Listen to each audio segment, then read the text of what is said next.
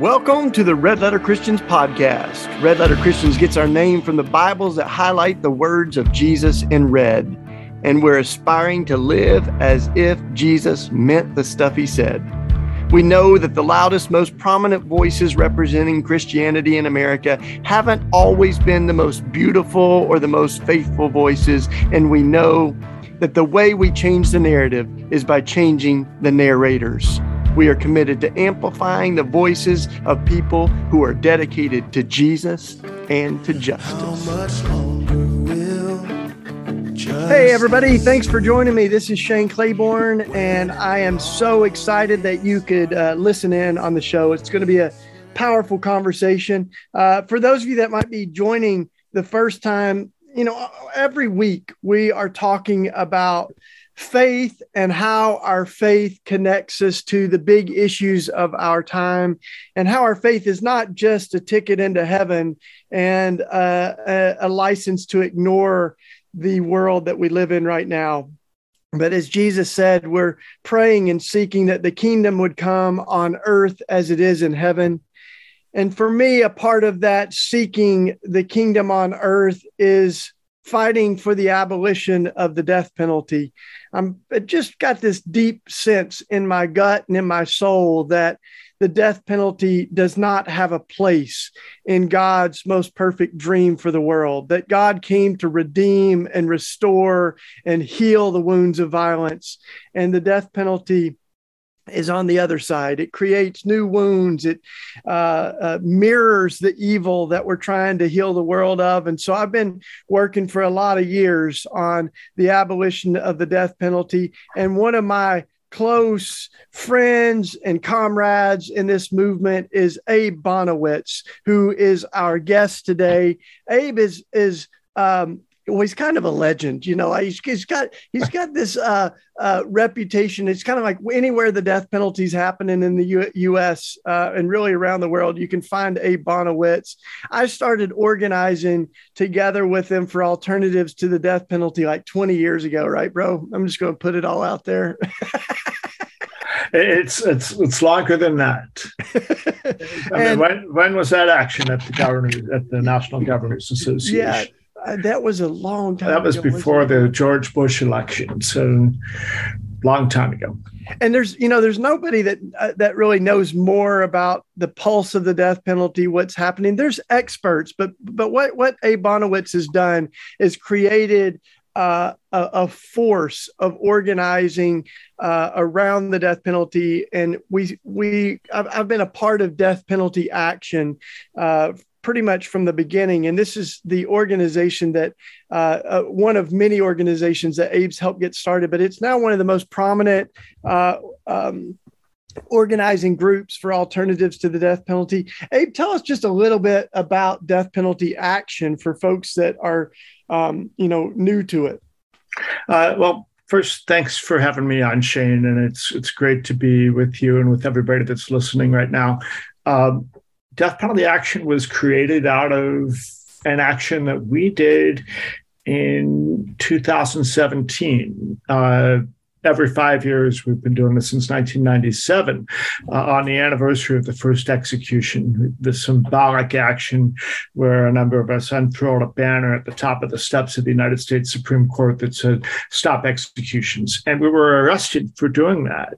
Technically, we were arrested for not leaving, but that was the action that we did. We spent about 36 hours in jail. And after that, I was driving back to Ohio, where I live, with Derek Jameson, one of the people that was with us, who spent 20 years on death row for a crime he had nothing to do with. And he agreed to put himself back in handcuffs and back in jail for a moment, relatively speaking, to help us make the point that people are willing to put their bodies on the line in order to stop these executions.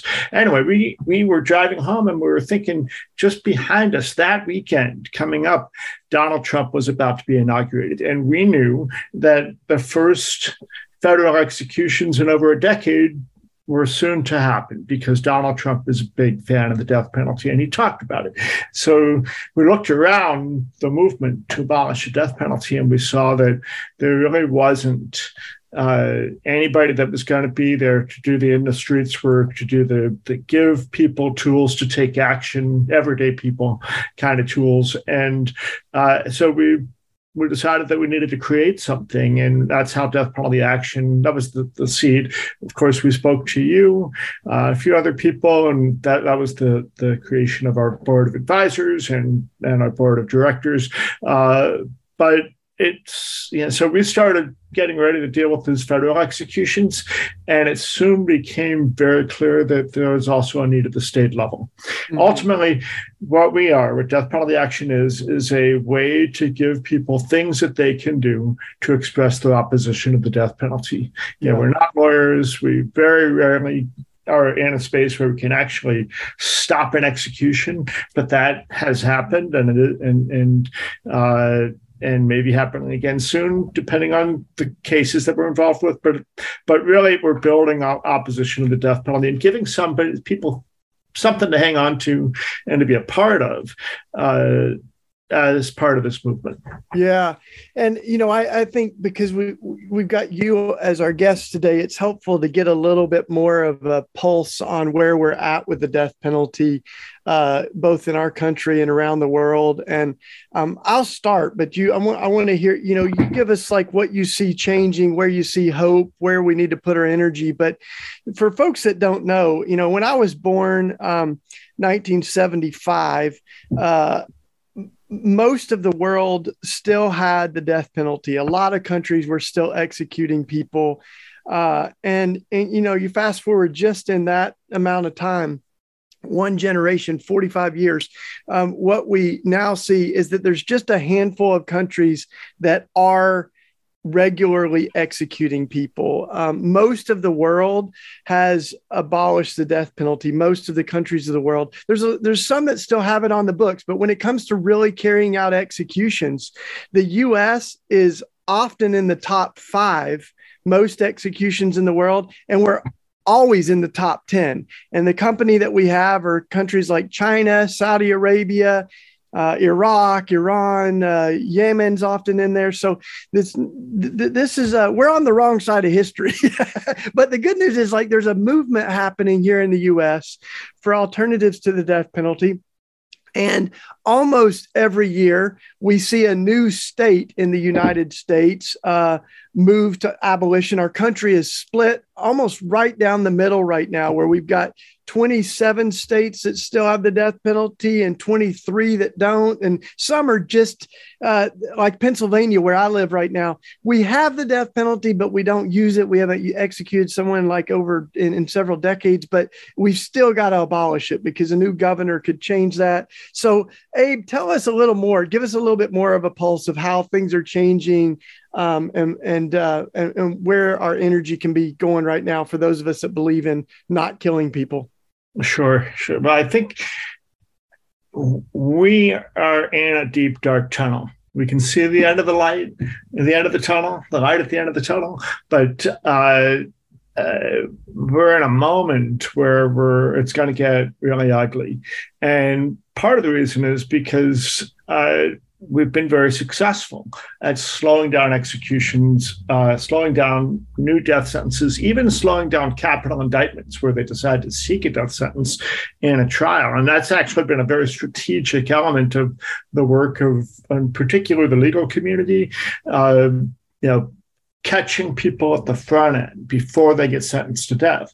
So the executions that we're seeing in the United States now are people who have been there for 20 and 30 and even 40 years or more waiting for their execution. And the lawyers have been very successful in attacking the methods of execution and suggesting that they're unconstitutional. And that has, because everybody moved to lethal injection, which, of course, a lot of people may not realize that was invented by the personal physician of Adolf Hitler. But they moved to that, and it looked sanitized. It looked like nobody was suffering. It made it easier on the people that were doing it theoretically, that were carrying out the executions. But it turns out that, when you look at what's actually happening, it is painful. It is suffering. But that hasn't been enough for the U.S. Supreme Court to say it's not constitutional, it's not allowed because of that. It works in some states, but in any case, because of that, it slowed us down for a long time, these challenges to the method of execution. But that's ending. It's now the courts are saying, if you suffer a little bit on your way out, that's too bad, right?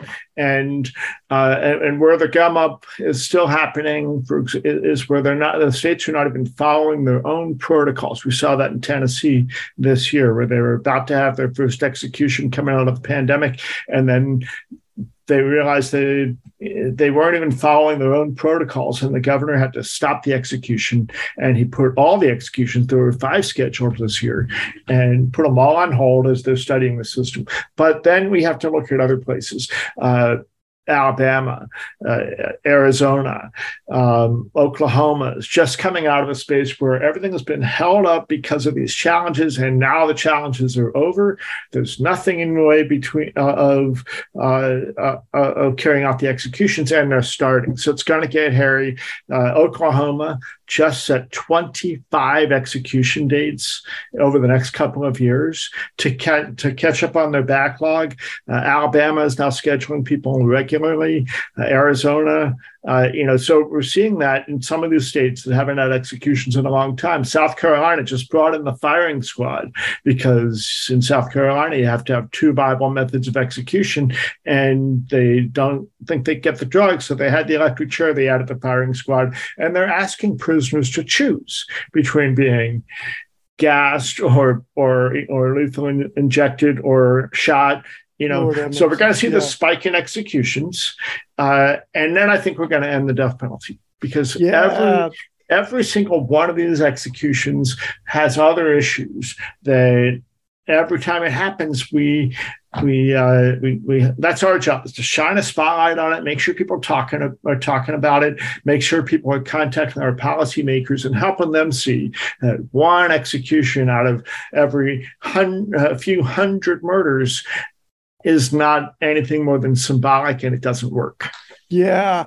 So if you're just tuning in, everybody, this is Shane Claiborne, and I'm talking to my friend and partner in ending the death penalty, Abe Bonowitz, the executive director of Death Penalty Action, among other things. And we're talking about the death penalty. I know a lot of you listening in other countries are kind of scratching your head, thinking about how we still have the firing squad in the United States, or we have states that are trying to bring back the gas chamber. In Tennessee, where I grew up, we still have the electric chair as a legal method of execution. And, I was thinking, Abe, of one of the folks that we've talked with and that I interviewed for Executing Grace was Ron McAndrew, who, he was a former prison warden, a retired prison warden. He was also, one of the terrible things he had to do, among other tasks, was oversee executions. And Ron was in Florida and used the electric chair, and he was absolutely haunted by the executions. Literally, the men visited him in his sleep. He became very unhealthy. And so he was one of the executioners that brought lethal injection to Florida, thinking that it would be a more sanitized, humane way of killing people, but he was still haunted. And I'll never forget, Abe, as I was talking to Ron, he basically said point blank, he said, there's just no good way to kill someone. Mm-hmm. And I remember just sitting in that. And I think that's where our country really has to come to that same acknowledgement that Ron did after carrying out these executions, is you cannot do this. You're killing someone, right? There's no good way to do it. Ron is a dear friend. We've come to know each other. He carried out the last 3 electric chair executions in Florida. But before they got to lethal injection, he had to change his position and change the position he was in, no longer be the warden, no longer be responsible for carrying out executions. And then he retired soon after that. But he's not alone. We've worked with our board of advisors, of which you're the chair, has 5 people who are former executioners who are now working to abolish the death penalty. Now, sadly, a couple of them have passed away and others are aging out. But that's what we're seeing is the damage that we're done and the burden that we're asking state workers to take on in carrying out these executions. One of the first things we did when death penalty action came out was address an execution spree that was created in Arkansas, because they realized they had 8 doses of their lethal injection drugs left, and they were about to expire. And so they set 8 execution dates to happen in the space of 11 days, starting on Easter Monday. And they ended up getting 4 out of those 8. But a few weeks before that, I went on a tour around Arkansas, a media tour with a guy named Jerry Givens, who had carried out 62 executions in Virginia, both by electric chair and then by lethal injection. And he wanted to just make sure that the corrections workers were taken care of, that they knew that they could say, I don't want to be a part of that. They should say, in his view, that I don't want to be a part of that. And we actually had some good success. We had several newspapers editorialize opposed to the death penalty because of what we were asking state workers to take on. So, so that's a big piece of the issue. So let's dig just a little deeper on some of the technicalities here, because I think, a lot of folks outside the U.S. and even a lot of people in the United States don't know that we've got kind of 2 different versions. There's 2 different ways that the state can carry out executions. One is at the federal level. We have a federal death penalty where our national government reserves the right to carry out executions, and those happen in Terre Haute, Indiana. And then each state is making decisions on whether or not they're going to carry out executions. Some states write it in their constitution that they are abolitionists. They're done with the death penalty. Others, like Pennsylvania, we're really divided, and we've still got it on the books, but we don't. Some states who actively put it into those state constitutions to try to preserve it. Yeah, and we're really at a battleground, because there's states like South Carolina that you mentioned that are bringing back the firing squad. There's kind of the extremes that are, despite all evidence that it doesn't serve victims well, it doesn't prevent crime, it costs more to put someone to death than the alternatives to it. Like, there's still folks that are trying to keep it alive. And it's important, right, that those same states that are holding on to the death penalty are the same states that held on to slavery, that this is happening and really is a part of the kind of legacy of racism and slavery. And Brian Stevenson and so many others have done great work to sort of expose that. But just a year or 2 ago, Virginia became the first formerly Confederate state to abolish the death penalty, which is also a big deal because Virginia was, when you look at the broad brush of American history, led our entire country in executions. There's over 1,000 executions since the 1600s. Yeah. So there's some massive breakthroughs. I mean, like you said, our executions are dropping lower and lower most year, as well as the new execution dates, the death sentences. In the 90s, like in the late 90s, we were almost at 100 executions a year, right? I mean, we were like just off the charts. Those were the deepest, darkest days in my more than 30 years of doing this work. But let's talk about what are some of the strategies that we're using? Because I mean, I think at the federal level there's a different strategy. Our movement actually has a strategy that we've been working, and I talked about that a little bit. We on the front end, reduce the number of executions, and do that by making sure that people have good representation at trial, and that we work with prosecutors to have them not seek a death sentence in the first place. And that has been very successful to bring us for more than 20 years now the lowest levels of not only executions, but new death sentences, and also even capital indictments where they decide to seek a death sentence. So that has worked. It's really slowed things down. We have a strategy to create information in people's heads that the death penalty fails us as a public policy on moral, economic, social. We make mistakes. We execute just the least of us in terms of intellectual ability, and people who are mentally ill, people who are Black, especially if they kill white people. That information is coming up, and then we're chipping away at the states. And we did have a strategy that the idea of taking a case to the U.S. Supreme Court. Our Eighth Amendment of our U.S. Constitution prohibits cruel and unusual punishment. Now, they've decided that it's not cruel, but you can't look at the death penalty and not see how unusual it is. Both when you take a map of the United States and look at it state by state, you can see where it's about half of the states have it, and some of those use it. But if you look at the death penalty by county, got over 3,000 counties, and a couple of dozen of them are using them. And when you see that, you see that how infrequent the death penalty is and how unusual it is, therefore. So not only on a case-by-case basis, but on a jurisdiction by jurisdiction. The number one indicator of whether you might get a death sentence, it has nothing to do with the crime. It's where the crime occurred. Is it in a county that has a prosecutor willing to seek a death sentence? And not all are, and we're changing some of them out electorally, and also whether they have the resources to seek a death sentence. So the idea of taking that to the U.S. Supreme Court, of course, it's just like having a unionizing vote. You don't have the vote until you know you're going to win. And, right now with this current U.S. Supreme Court, it is a grease trail to the death house. They love the death penalty. The only thing that stops the death penalty with them is if you want to make sure that you have your Christian pastor in the death room with you, laying hands on, praying out loud. As long as you have that, doesn't matter if you're intellectually disabled or mentally ill, or there was racism in your case.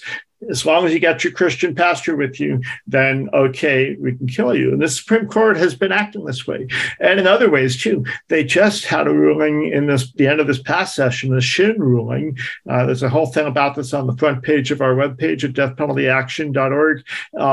That asking people who live in the United States to contact our members of Congress, because what the Shin ruling does is it prohibits people who have claims that they had ineffective assistance of counsel at the trial level, at the state level.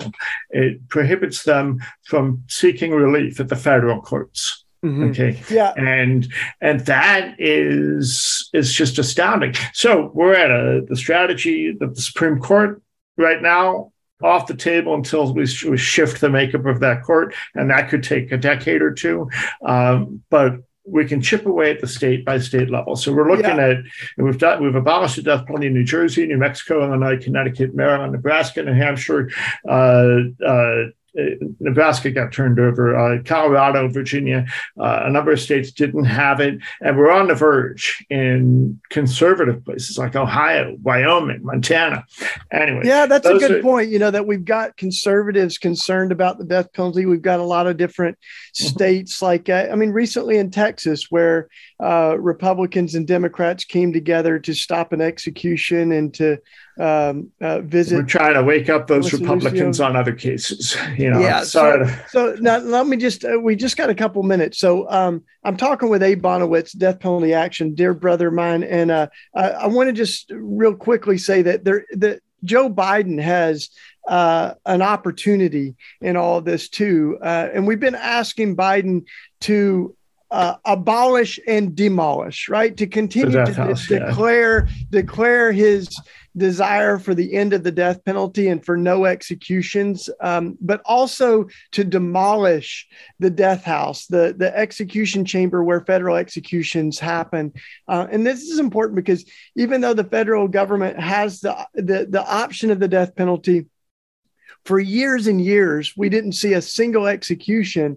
And then under the Trump administration, we saw an unprecedented record 13 in 6 months. 13 executions in 6 months, more than like the four presidents before him combined? The most executing president since Roosevelt. And Roosevelt had 13 executions over a dozen years. So, yeah. And just to say this, that Biden's past policies have actually contributed to the problem. They widened the crimes that are eligible for the death penalty. So there's folks that are facing execution now, the possibility of it. So he's got a responsibility. So we're asking him, and you all can join us. That's all on our website, Death Penalty Action. But, in the last minute, Dave, I just wanted to talk about, we've done these vigils because no one should die without people being able to raise their voice and for bringing attention to it. And that's one of the things among many that Death Penalty Action has done is every execution, there's a hybrid vigil. There's often people on the ground wherever it's happening, but there's also folks that join online, and we really want to invite you all. But tell us a story in the last minute about what we've seen at one or two of those. Well, first, I just want to make sure people know to go to deathpenaltyaction.org, sign the petitions. We got federal and state petitions for the upcoming executions and all that. I think the most powerful moment was back in January when we were on a vigil for a guy that was waiting for decisions from the U.S. Supreme Court, and he called a friend of his who was one of our guests on the show. And we were actually on the phone with him. And it had been several hours past his execution time. And we got to speak with him just before they took him off to be executed. And it was devastating and powerful and prayerful and loving. And we were able to show him that. Yeah. And you all it's hard to put words to the power of it, but please join us and let's do all that we can to join Death Penalty Action and Abe Bonowitz to put an end to the death penalty. And for many of us, let's do it in the name of Jesus, the executed and risen Savior. Thanks for listening, y'all. We'll see you next week. We hope you've enjoyed this episode of the Red Letter Christians podcast. Too often, Christians have used our faith as a ticket into heaven and a license to ignore the world we live in. But at Red Letter Christians, we believe our faith is not just about going to heaven when we die, but also about bringing heaven to earth while we live. For more information on Red Letter Christians and upcoming events, additional resources, you can go to the show notes or our website, redletterchristians.org. You can also support Red Letter Christians by giving a one-time donation or becoming a monthly sustainer. Just go to our website and click the red donate button. Thank you for being a part of this conversation and for being a part of this movement.